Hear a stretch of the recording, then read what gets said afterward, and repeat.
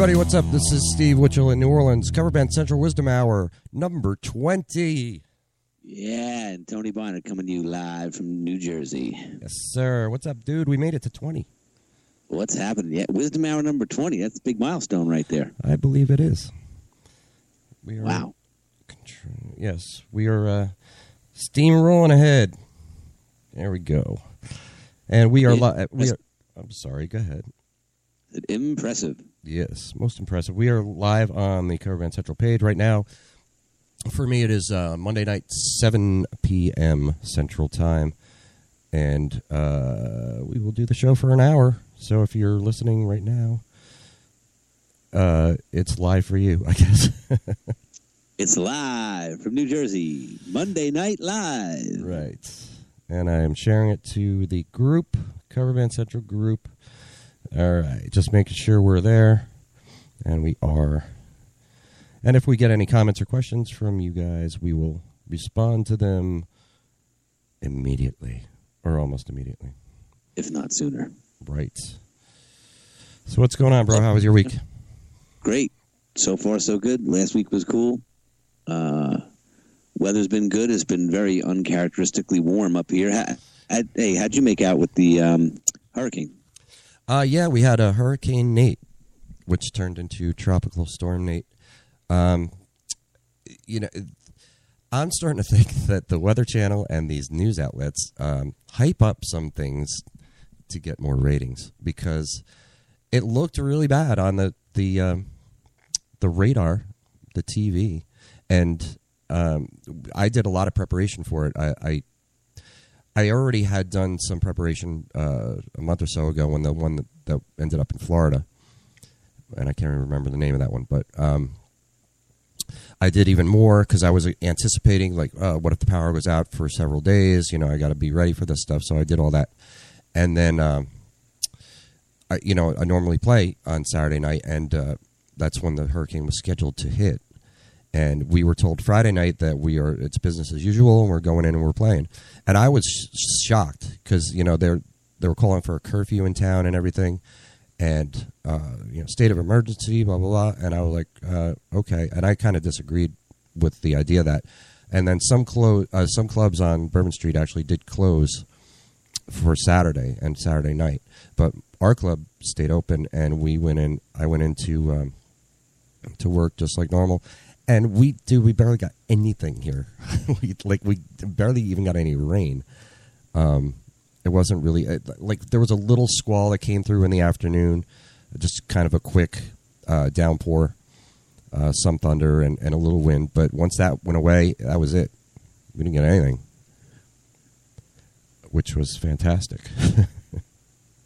Yeah, I think the weather's so unpredictable nowadays too, that they plan for the worst, and then once it hits land, it seems to dissipate rapidly, or at least change, dramatically from what they thought it's going to be. But hey, that's why they're weather people, right? They don't need to be right. Yeah, I guess that's a great job, huh? Job where you don't have to actually know what you're talking about. Now you see these clouds here and this green blotch here. That's headed your way.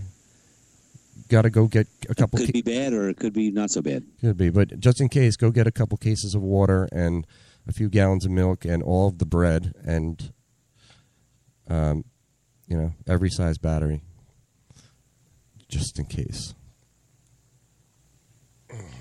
It better safe than sorry, though, right? At least it didn't. That is true. I'd rather have no impact than be terrible. Yes, I would agree, sir. So it was cool. So it ended up being a really good night because some of the clubs were closed. There were fewer places for people to go, so our club was pretty packed for the majority of the night, and it was fun. It was the hurricane party, the hurricane that never was party. And we had a good time. We had a good night, and people were dancing and singing and drinking and all the things that people do. And got good turnout, which is always key. Yeah, and there weren't a lot of people out for a Saturday night, especially not a lot of people out, but of course, there was supposed to be a hurricane, so that explains that. Can't expect people to come out during a hurricane. What's the matter with you? I don't know. It's a lot of things matter with me, Tony. And how was the rest of your week, gig-wise? It was good. I did 6 nights last week. I'm doing 6 nights again this week because I'm a sucker. Anytime somebody asks me to play, I say yes. But I'm just kidding. I love playing. How you stay working? Yeah, I love playing. So tonight is my only night off this week. But it's all good. I love playing. I love making money. 2 fun things that I get to do in life. So I'm trying to think of any sort of highlights from last week.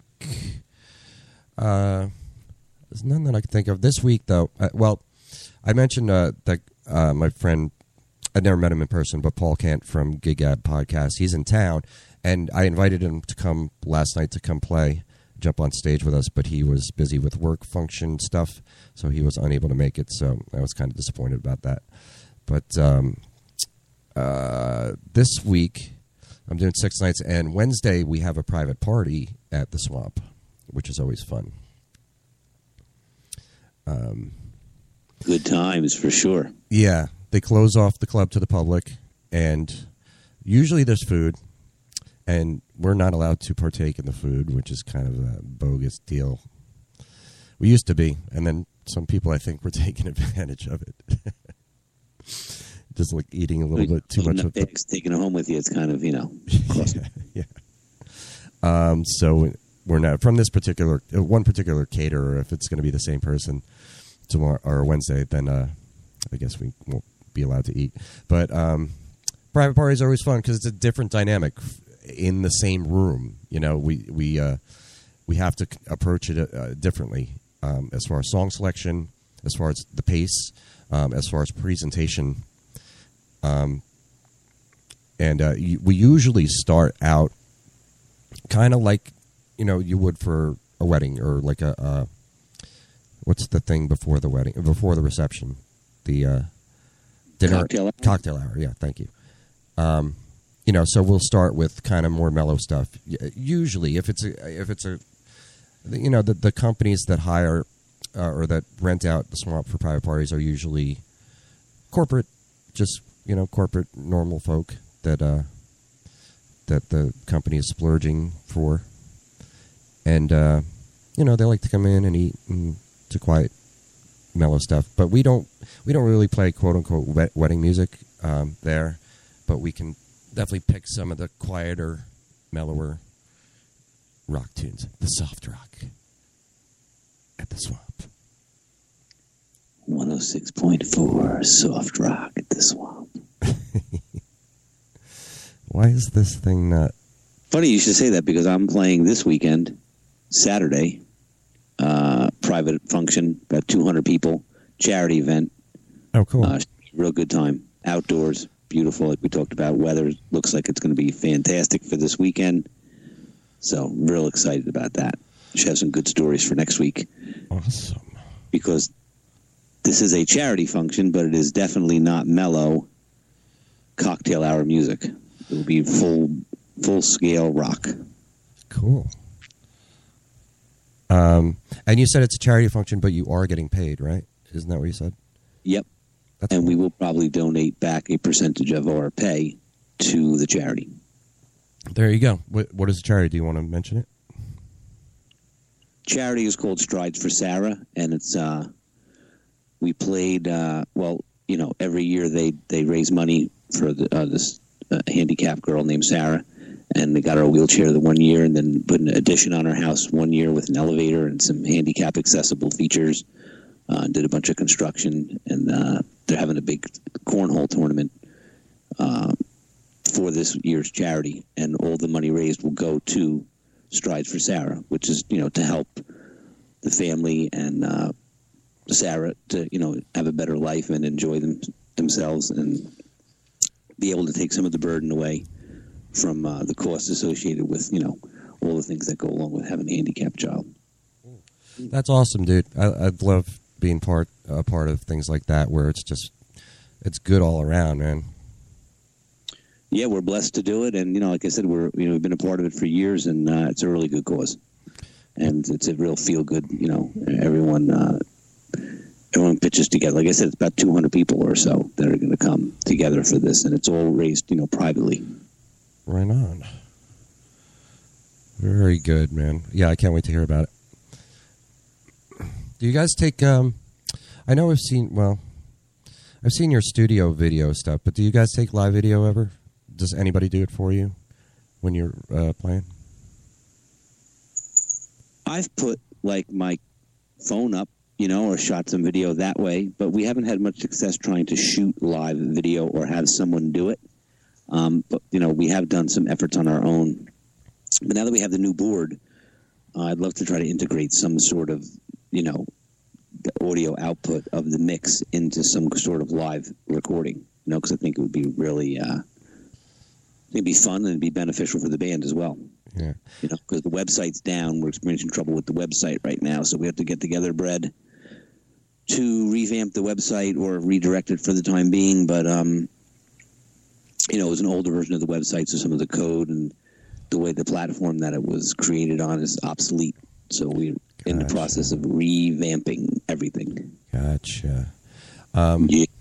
But with the video, is there a particular reason that you don't shoot your band playing live? Is it because nobody thinks of it, or because you don't have anybody to do it from the crowd perspective, or because you want to make sure it's really high quality? Or no, don't have anybody to do it. We've done it in the past with cell phone video and posted it, just so it's a clip of the band. Right. Not worried about it being perfect or having to be what it is. It's live, Right. And it's our sound is pretty dialed in. But now that we got the new board, just really want to work through all the bugs and make sure that it's operating as it should. Because one of our staples is always that the band sounds like the record. As far as a mix goes, really take time to make sure that everything's real even and not stepping on top of each other, and right. And play that way accordingly. Right. But no, great idea. It's just like I said, I even have a GoPro. Like I said, I shot a bunch of video over the years, a lot of drum cam stuff. I'd set the cell phone up behind me over the top of the drums, get some good shots that way. But the audio is not so good because the cymbals always tend to blow it up. And then out front. We have some video, but it's just been a challenge of getting someone to do it. A lot of still photography, but not a lot of video.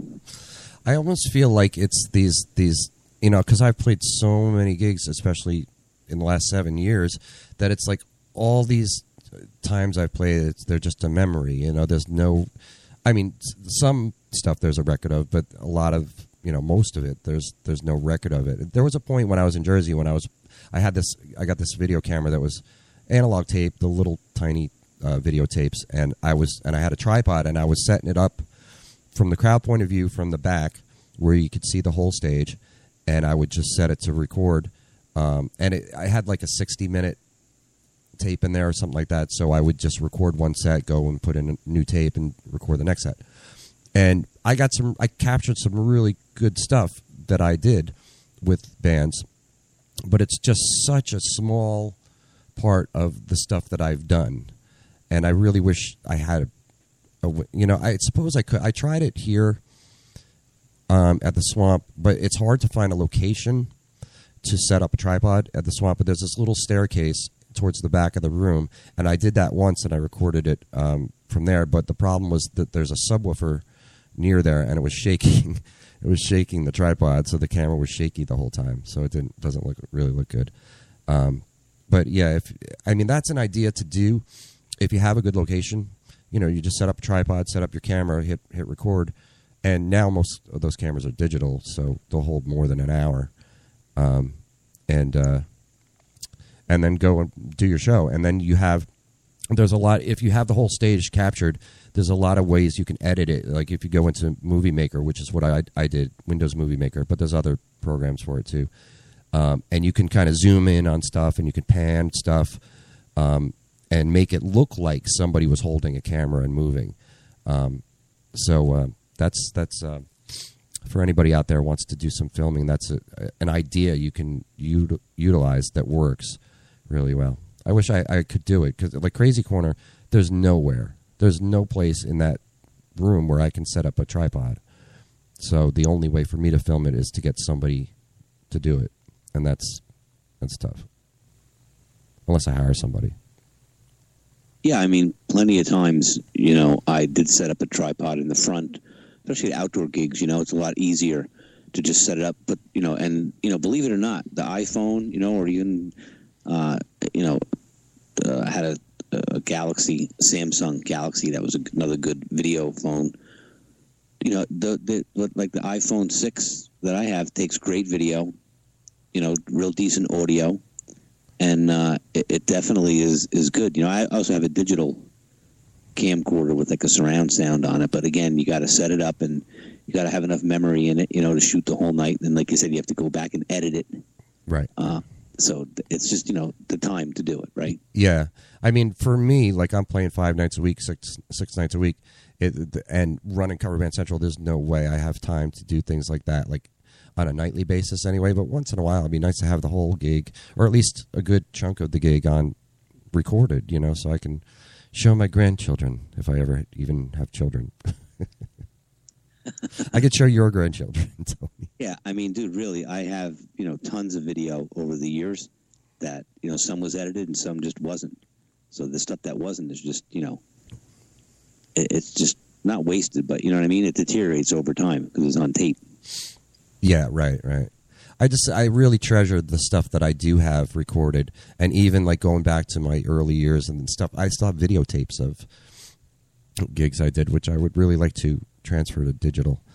But like it's all these memories of stuff, they're just memories, and a lot of those memories are just gone because of the frequency that I. Yeah, I mean, I have tons of VHS.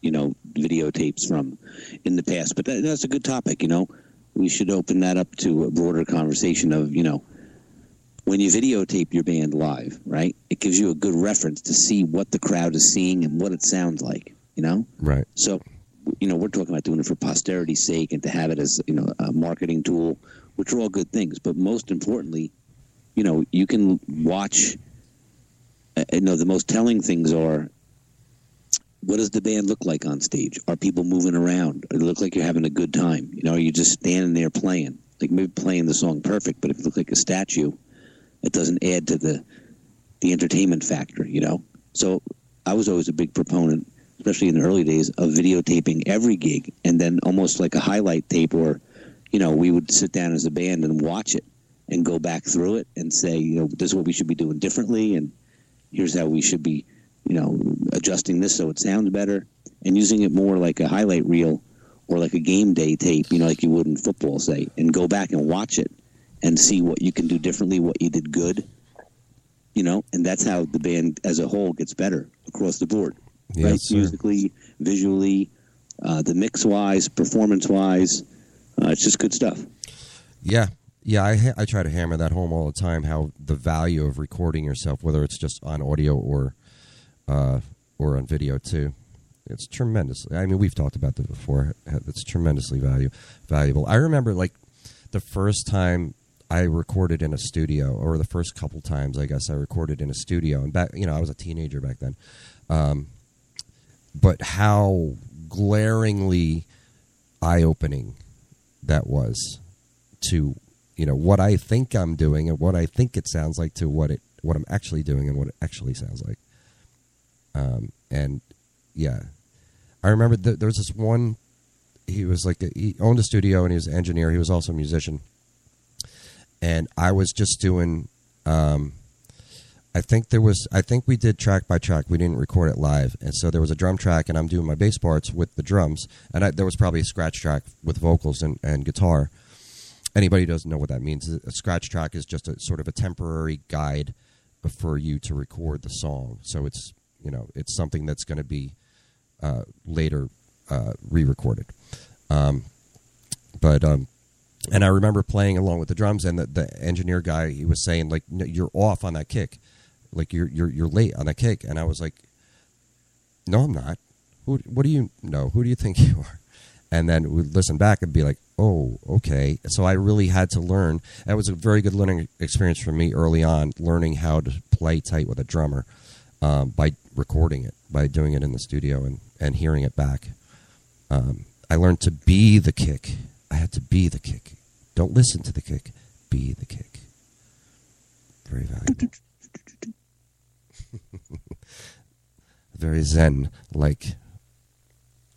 I mean, it has to be locked. I remember Dennis Chambers years ago, world-renowned drummer, and he always said, if you don't know the song or you're uncertain what to play with your bass drum, listen to what the bass player is playing.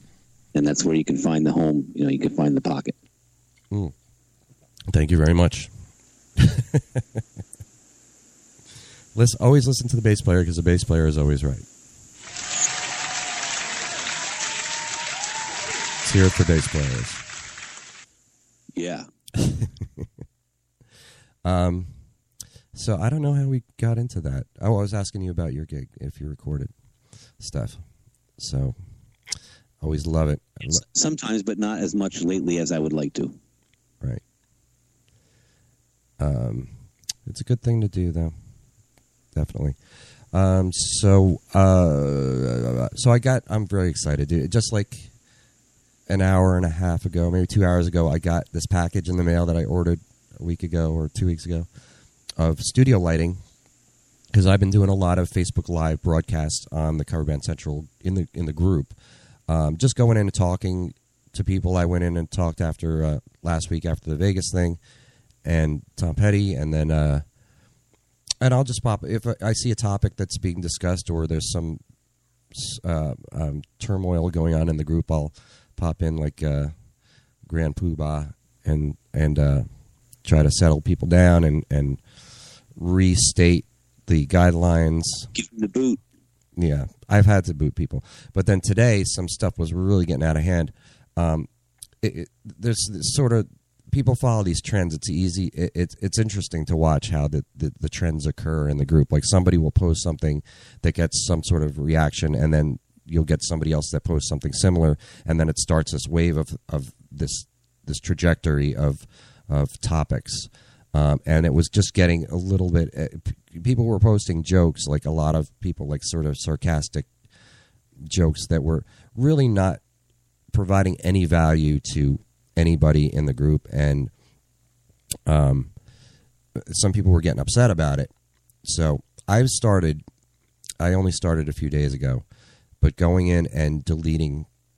I didn't do this before this thing blew up, but I go in now and I check every post every day, and if there's nonsense there, I'll just delete it, and I can even delete it and block the user too. And I try not to do that all that much unless somebody's really being belligerent.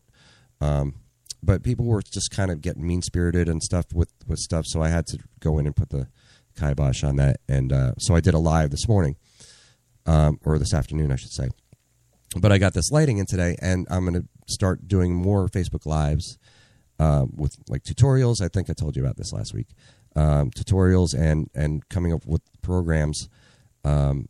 So I wanted to look professional, and I have this professional studio lighting now. So I'm really excited about. I was just setting it up when you pinged me earlier. It's very exciting. Professional. Yeah, I'm hoping it's going to look professional. I'm going to get a green screen and have a nice backdrop too, and where I can put up graphics and ideally I want to. I'd really love to do like a show, like almost like a Saturday Night Live Weekend Update type of thing. That talks about news in the world of musicians and or cover bands and show clips and stuff, and I can do that all in my tiny apartment here with the right equipment. It's pretty cool. Yeah, dude, the green screen would be very cool. Yeah, and they're not that expensive, and I don't think there's too much of a learning curve setting it up. I already have the software that I need, and now I have the lighting. I have a good camera. I have a good microphone. So I just need that green screen. I just don't have a lot of room, so I might have to improvise with what I want to use for a screen rather than the traditional one that you buy. I'm sure you can get them in all different sizes, right? Yeah, I don't know. They all the ones that I've seen are very large, like 10 feet long, and I don't have 10 feet of space to set up a studio. How do you get the different imagery on the green screen? It's with the software. I'm using a program called OBS Studio, and you just you put in your graphics in this. You can pick from. There's all sorts of options of things that you can pick to put in there, like whether it's text or an image from the internet or a video clip or whatever, and it'll show up on there. And you just pick a background image, and I have the camera facing me, so the camera is looking at me and using OBS Studio, and whatever background image I put in there is going to show up there. As long as I just can't wear a green shirt or green clothes, because then my torso would disappear. I've never actually done it myself, so I can tell you more about it once I have it done, but I get the concept of it anyway. Very exciting, dude. Looking forward to seeing that. Yeah. And then, today is Facebook Live. I went in and I kind of scolded people for misbehaving and kind of laid down the law again of stuff, and asked people for ideas for reining in the nonsense in the group. And then threw out this idea with the website. I already want to have a forum section, which is similar to the group in that, you discuss topics. I'm going to have it organized by instrument, by band types, and this way it's more organized, it's more searchable, and there'll be less repeating topics. But I'm considering charging for the website or for the forum, or I'm not sure yet. And I threw that out there today with them, saying like $5 a month or $10 a month at the most. And the benefit of that would be that you would get people in there that are serious, that are really looking to really advance themselves or share things or network or whatever. And you would weed out the trolls, the people that are just in there to goof off, because they're not going to pay for it, most likely, unless they're really rich and they want to just come in and troll a website. But and I think that would be a really good service for them. And considering all the time and thousands of hours that I put into this, I deserve to start making some money from it. And that's not a whole lot to ask. $5, $10 a month. It's a cup of coffee, couple cups of coffee. And I got good feedback from that. I got people saying I would do it, and I would do it, and I would do it. So I'm going to sort of start leaning towards that with the website and entertaining that idea anyway. And I'll probably give people that are in the group right now a deal if they join like within the first 30 days or 60 days, just to be loyal to these people that have been around. And so that's what's going on with that, and I'm pretty excited about it. Well, listen, it makes sense, right? It's the next step in the evolution of, like you said, thousands of hours of developing, the platform, right? And now you can streamline it and make it even better, by having some time. And also, like to your point, when people pay for something, they respect it more, and they're more inclined to use it productively. Right. There's nothing wrong with saying, here's something that's valuable, so we expect you to pay for it. And I think what I have with this whole thing is extremely valuable. And I'm going to go above and beyond with providing stuff for people, resources and tools that's well worth more than $5 or $10 a month. But that will enable me to have the freedom to work on it, because if I start generating some revenue from this, then I don't have to play as much, and I'd really rather play, pick and choose a little bit more.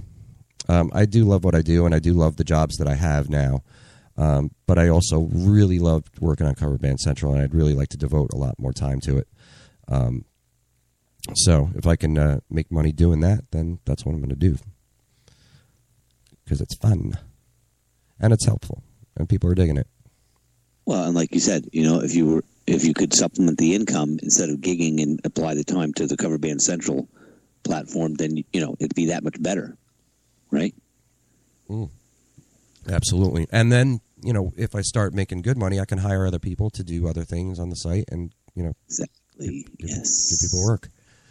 And have the freedom for myself to, you know, I want to travel. I want to come up and see you and come jam with your band and just, you know, travel around and play other places. Did I tell you that I got a tour? Did I tell you that? No, do tell. Yeah, I got offered a tour. It's a short tour, about 2 weeks in the beginning of next year. I don't know exact dates yet. I don't know, you know, where we're going to be traveling or anything. I know the band. I heard their music and it's good. They're like country rock kind of band, very very popular down here, and very popular in just popular music. And they're good. You know, they have some good songs, some good hooks, and I got offered this from this agent that I used to work with, this tour, and he said there's a lot of potential for this band to break out. So it could be something that really is really good for me. I love touring. I love being on the road and meeting new people and seeing new places, and done it several times, and it's a blast. So I'm looking forward to that. Yeah. All original?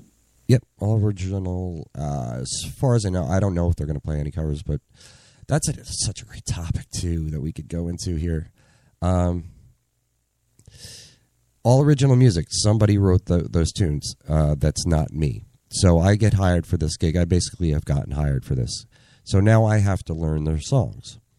And for me, that approach is exactly the same as it would be if I had to go learn a Guns N' Roses song or any song to play in a cover band. Cover. Yeah, it's, you know, it's that's such a big thing for me. Is like the approach. If you didn't write the song, then you're playing a cover, because it's the same thing. You're learning the song.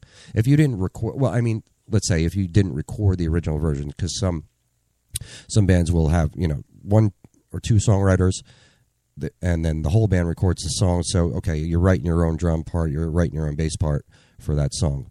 Okay, that's not playing a cover. But if you didn't record the original version, if you're not on it, you're playing a cover song. If you didn't write it, you're playing a cover song. It's the same approach, right? Absolutely. You know, and if you take it seriously, if you take playing in a cover band that seriously, where you really want to be as authentic as possible, and honor the original artist, the original recording, then you're going to end up getting, if you're just in that habit of working like that, I think you're going to end up getting a lot of work. That's what has worked for me, because I've played with a lot of original artists where I had nothing to do with writing the songs or recording the songs. So I'm just learning it the same way that I learn a cover, and trying to honor the song and honor that songwriter and the band and the original recording and all of that. And I feel the same way regardless of what music I'm playing, because I'm not a songwriter. I've written some silly stuff, but I'm not a songwriter.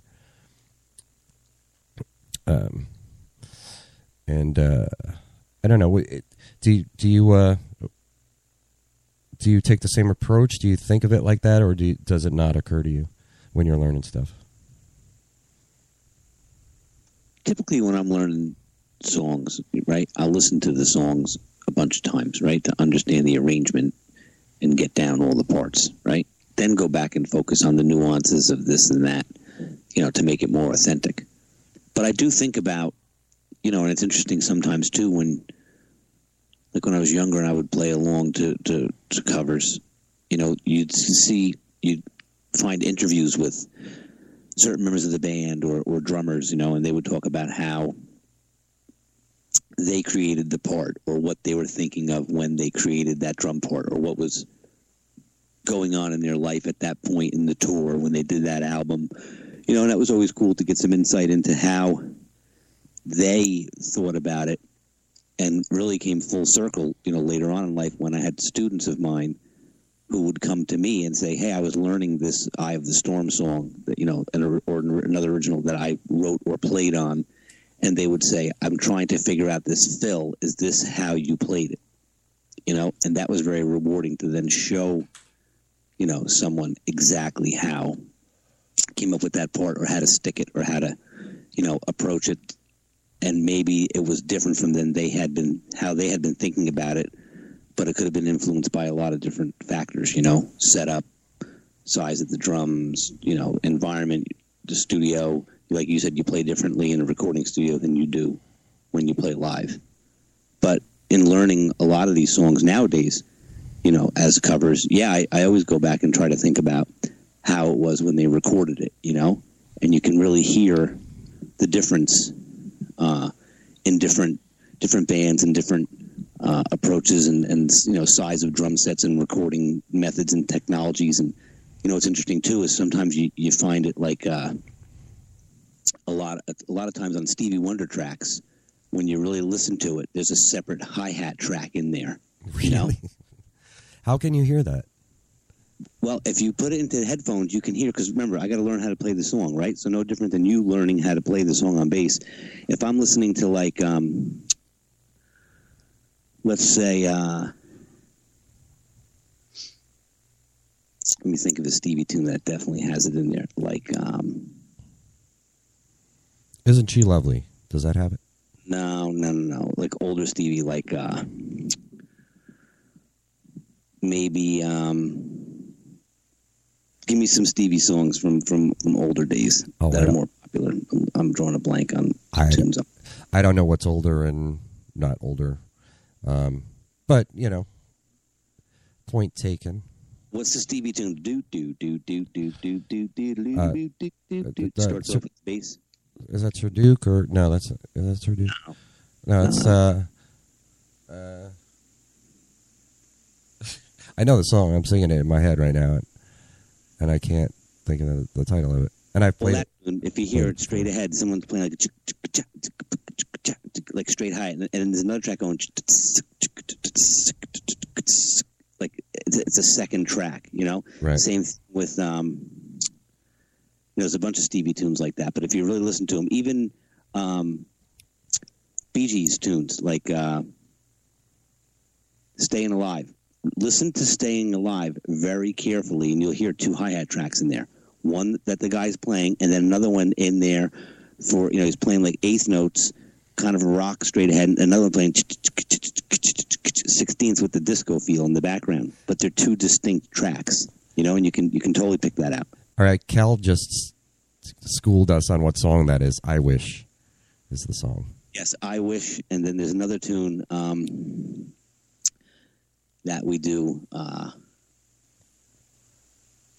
forget now if Kel's on the line. The other Stevie tune, same thing. There's two tracks there. So if you really, really listen to it, it's like they went and they played through the tune, right? And they recorded it, and they all did their parts. And then, Stevie went back later, because he's a drummer too, and felt like it needs a different hi-hat feel to drive the song, And as a drummer, you can only play one of the two, right? So you have to do a kind of a hybrid and try to play the two of them together, But that's the cool thing about, like, "Staying Alive." There's a disco 16th note hi-hat in there, but then there's also a straight-ahead 8th note, more rockin', laid back in the pocket feel. So it kind of gives it that real groovy, it's disco, it's from that era of the 70s with the disco feel, but it has more of a rock undertone to it, That's cool. Yeah, it's very cool stuff. So things like that I pick out sometimes and hear, because it's like there's no way you could play that at the same time. Right. So something like that to me might stick out to where I'll say, oh, okay, cool. Let's see how to incorporate that, or see what the artist intention was, right? As far as how to, how to make it have a better feel to it. Right. By something as simple as that, just adding another track of hi-hat. No different than putting a shaker in there, a shaker or a tambourine. Those little things are what really stand out, or a tambourine on 2 and 4 during the chorus only, like you pick up things like that, at least from my seat, when I'm learning songs. I try to listen to it from that perspective. It's not just what the groove is, but then once you know the song, you can go back and really analyze it and break it down. Yeah. That can lead us to a great thing to talk about that comes up all the time in the group about playing songs, and we may have talked about this before, but it's worth repeating and worth digging deeper into. When you're playing songs with your band, playing cover songs, how close do you want to stay to the actual recording? How authentic do you want to be? Do you want to put your own spin on it? And one person answered both, and that's the correct answer. Because I believe that you need to, if you're learning cover songs, you need to learn the song right first, above everything else. Learn it right.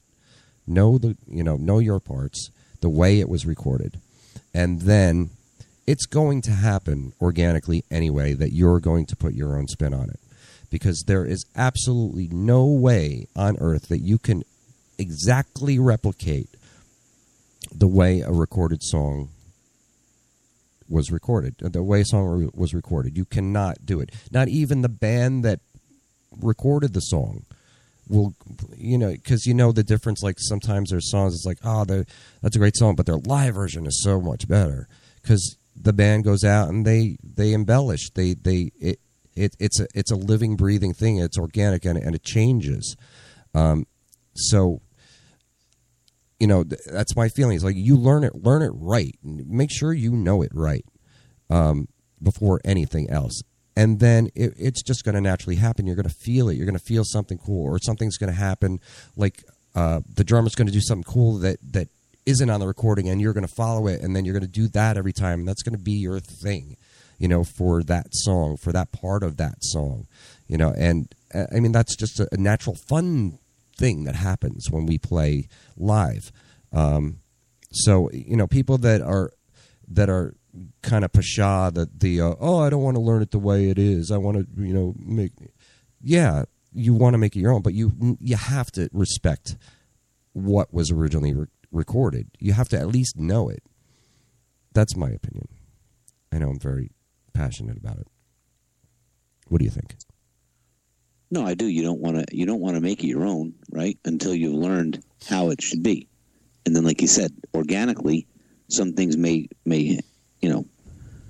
happen when you play it live. You may play a certain lick or a certain fill, and the bass player follows you, or vice versa, or the guitar player, and then you might do it that way again, or you might find cool stuff, to your point, too, where, you're listening to a cover, and you're going to learn it, but you look up, like, a bunch of live tracks of it, because maybe it's super produced in the studio, right? And like you said, how are they replicating it live? Are they playing to a track? Or are they playing to, how are they replicating it? And 9 times out of 10, you'll find that, they're not playing it to a track, and that they're replicating it live, and it might be slightly different to get the same feel to achieve that, and that's really cool. And you can pick up some stuff on there too, where you say, wow, you can do a hybrid, like you said, incorporate the best parts of the studio and the best parts of the live. Yeah, always check out live. Like if you're really into this and you're really serious, and I just do it because I'm just a fan of music, but check out the live version of some of these songs and see what the band did and how they changed it. And a thing I really like to do too is watch the bass player. How is he playing it? With songs that I've been playing for forever, for decades, I want to watch the bass player. Like, okay, and still kind of keep myself in check. Like, am I doing this the right way? Am I keeping it authentic? Or is my way better for me? But I like to see it. Like, okay, like, am I right? Am I sure? And I'll pick certain ways of playing things that are different, just based on sometimes the timbre of the string. Like, for instance, I like to play the E on the A string at the 7th fret. 1, 2, 3, 4, 5, 6, 7th fret. I had to count in my head. As opposed to the E on the D string on the 2nd fret. And it's the same exact note, but I just like the timbre of the A string. And it's easier to bend and stuff. So so a lot of people, bass players, will stay at the top there, the first 3 frets area, whereas I like to kind of dance around more on the, down in that 7th fret area.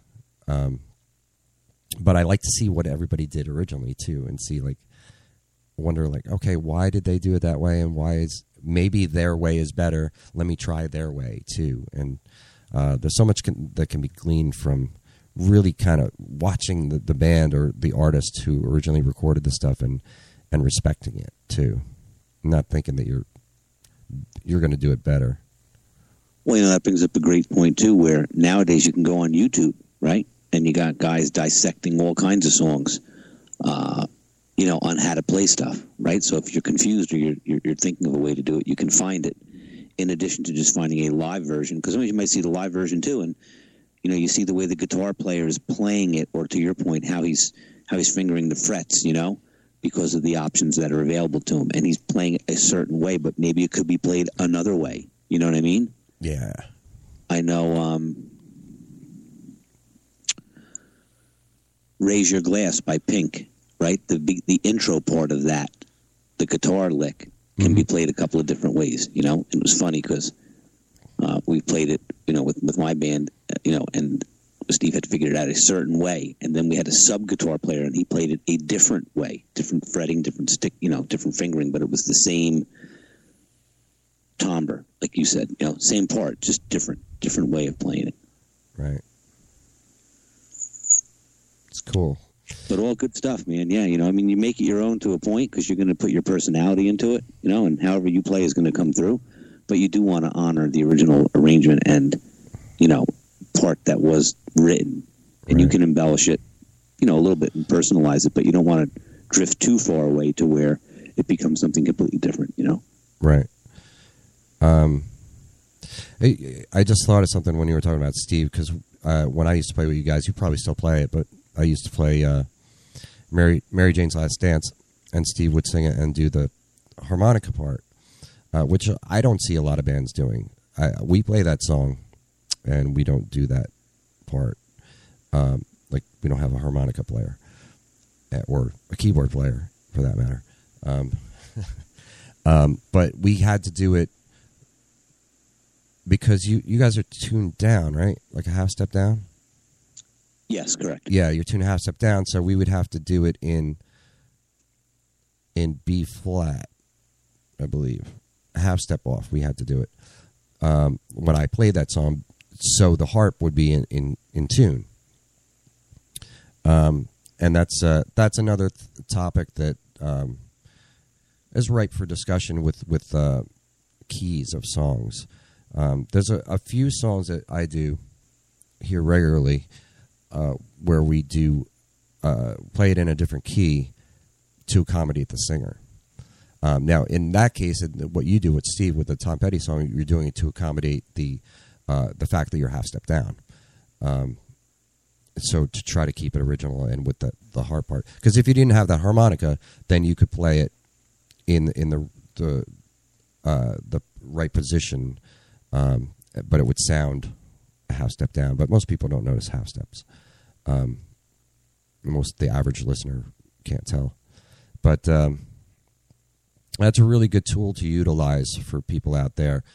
If your singer is having trouble with hitting certain notes in certain songs, modulate it, change the key. That's what the pros do.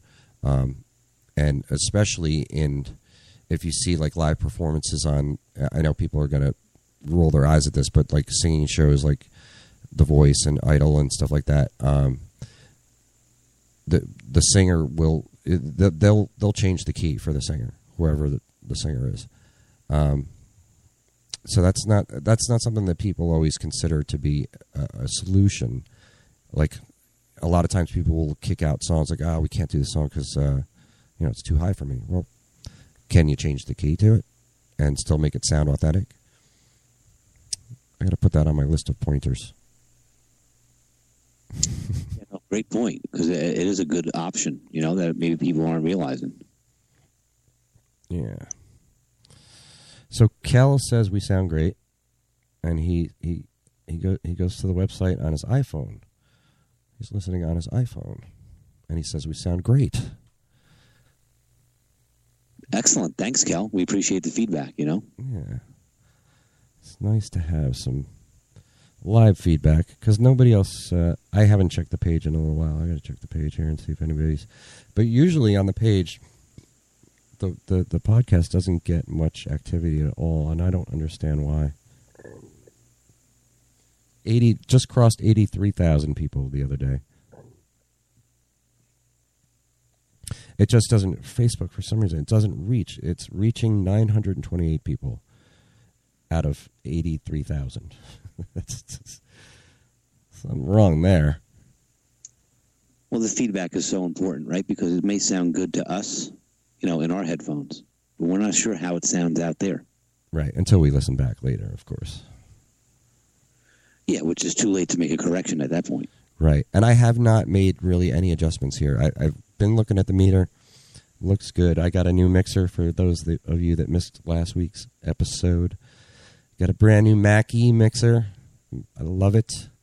Trying to make this thing sound better for y'all and for us.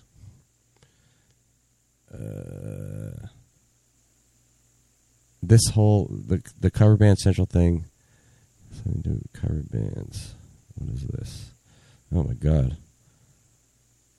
All right. This is a constant thing that I need to monitor, and I have to, and I put this out there today too, that I probably need to enlist some help in the group because it's just too much for me to manage by myself. There's so much activity on there that it's just a full-time job. Yeah. Oh, really? Okay. Somebody I have so much power here though, man. I can just kick people out and delete all their posts, delete people that they invited here, completely block them so they can't even see the group. I can put people in like a timeout and just mute them for like an hour or a day or a week or a month. So, people will get away with stuff for a second and then all right. So somebody just put up a video that's violent and it has nothing to do with bands or cover bands or anything. And it's like, come on, man. But that's what's going to happen. But if I had a website that was a paid subscription for an undetermined amount of money then we would not have things like that on there. So anybody out there is listening, that's probably going to be the way we're going to go. And hopefully you come on board. Because there's so many tools, so many resources that can be offered with this thing. And I said today on the live broadcast that I want to make this the best site for musicians on the internet in the world. And that I'm not going to stop until I do that. Kel mentioned that you guys do One Way or Another in the key of E a whole step above the original. Because the original is in D. So you do that to accommodate Shuli. Yeah, absolutely. Because it's just a little too low. There's the opposite, right? But again, you're accommodating vocals, right? So whether it's high and you can go down, or if it's too low, you can pick it up, because Blondie's very low voice and, Shuli has a much higher voice, range-wise. Right. And some songs are especially for guitar players, above everybody else, are hard to transpose. And that's a really good skill to know how to have, especially if you're a guitar player. For bass players like me and Kel, it's not as hard, but it still is a little bit like for that song, One Way or Another, it's really not anything. You're just moving it up a whole step, 2 frets, and you can really kind of do the same thing that you're doing position-wise. But sometimes when you're changing the key, you need to learn to play the song in a different position. And especially for guitar players, because guitar players a lot rely on open chords, open first position chords, open strings. So if you have, for instance, if you have a song that's in E, let's say, and you have to move it up a whole step to F sharp, that's a whole different way of thinking about your positioning. I used to play with Steve Brown from Trickster. He had a. I played with him in a band called Sugar Belly, and then I played with him when he was doing another cover band that was just his thing called Steve Brown's Fallout. And he used to do I Want You to Want Me by Cheap Trick, which is the original key is A, and he would do it in C sharp. So it was up a major third from the original key. So that was like when he told me that, I was like, okay, wow, I really have to rethink the way I'm playing this song. Completely different as far as the position is concerned. So that's a really good skill to obtain. Obviously not for drummers, but but if you're playing a fretted instrument or an instrument, I can change that on the fly at any time. I got that down. Yeah. But in keyboard players, it's really not that much more difficult for. But guitar players and bass players, there's it's a good skill to have. It's a good skill to learn yourself and do it. Just like play around with it, and that will help you develop that skill. It's like take a song that you know cold, and then try to play it in a different key, just by yourself, just to get used to that. The mechanics of transposing, because you're gonna, if you have any sort of long career or life in playing in bands, you're going to come across that where you're asked to play something in a different key, and sometimes it's right there on the fly on stage. Well, and to your point, keyboards, they have it built in, right? They have a built-in modulation. Yeah. Right, where you can transpose it on the fly too. You click the button and you still play everything the same, but it detunes it for you. Yeah, not all keyboard setups have that. Where because some people, I used to play with this guy a couple years ago who had a pretty elaborate keyboard setup, and he couldn't just click a button and change the tuning on that. So I don't know how that all works Wasn't exactly. that elaborate then, was it? Well, no. I don't even know. I don't even know. I know, like, I have a keyboard here, and I know I can do it. Like, I can change the tuning on it. But he had just more things going on than just a simple keyboard. But, I mean, if you need to change the key on a keyboard, as far as the playing is concerned, it's not as, that was the point, I guess. It's not as difficult as a stringed instrument because you're not thinking about open strings and first position chords and stuff like that. So yeah, that's that. So when's it? What is it? Saturday? Your gig? Yep, Saturday night. Well, actually, Saturday afternoon. We load in at like 3. We're done. Sound check set up by 5. Guests start arriving around 6. Goes till about 10 or 11. So. Not bad. It's about an hour away from where I live, so head out around 2 and get home probably at 1. So typical, 10, 11, 12-hour day. Wow. Yeah, that's the thing about parties, man, or weddings. Sometimes you got to show up a lot earlier than you actually have to perform. Yeah, well, my thought is there's so many people, and it's at a residence. You want to get there and be, in and back in the driveway and, to where you have to get. Before, we've all been there, right? You show up to a gig late, and there's already a ton of cars parked right in the way. And for a drummer, that's like terrible, right? Because they got to carry all your stuff. Oh, right. A far distance potentially, and depending on the obstacles. I remember we played a gig one time. We get there early. We roll up. The house is set back from the street a little bit, but it's downhill. Long story short, from where the driveway was that we backed in right to the garage was like 100 yards away to where we were playing, down probably like 80 steps. Oh, yeah. Up and down and up and down, and just so I navigated a different way at the end of the night to throw my stuff over the fence on the other side of the property and come up the side yard, which was much easier. Right. So that's good advice for getting to gigs early. Yeah, you get there early, you get the lay of the land, there's no pressure, you can load in, you can find, alternate routes to get your gear to where it has to get to. You fight the traffic if it's catered or there's flowers or there's people there, Right. Other people might be vying for position in the driveway. Right.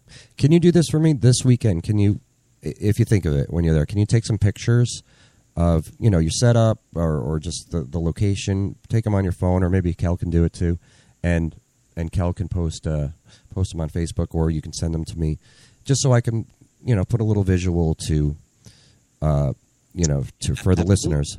I'll put some pictures in this thing if I can figure out how to put pictures in this thing.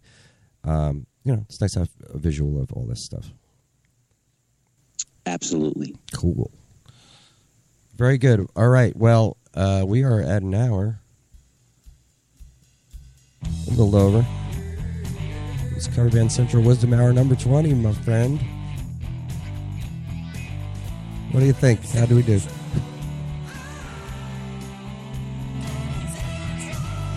Thanks for listening, guys. Facebook.com/CoverBandCentral. Tony's site is the Weisenheimers, theweisenheimers.com. We'll see you next week.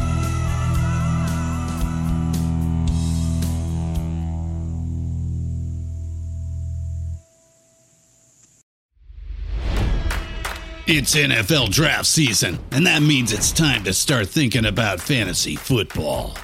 FantasyPoints.com features industry-leading experts and prognosticators using proprietary hand-charted data to help you score more fantasy points. FantasyPoints.com is the place to go for whatever kind of fantasy football you play. Whether you play fantasy football, daily fantasy sports, or do a little bit of everything, Fantasy Points has the meticulously researched content to guide you to victory.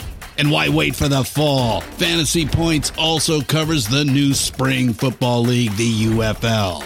Join the guru, John Hansen, Scott Barrett, Joe Dolan, and other massive names in the fantasy football universe with an exclusive offer. Use code Pantheon for 15% off any Fantasy Points package, including the all-in package, with access to every article, tool, and data nugget that Fantasy Points has to offer. That's FantasyPoints.com and code Pantheon for 15% off at Fantasy Points. FantasyPoints.com, code Pantheon. Score more fantasy points.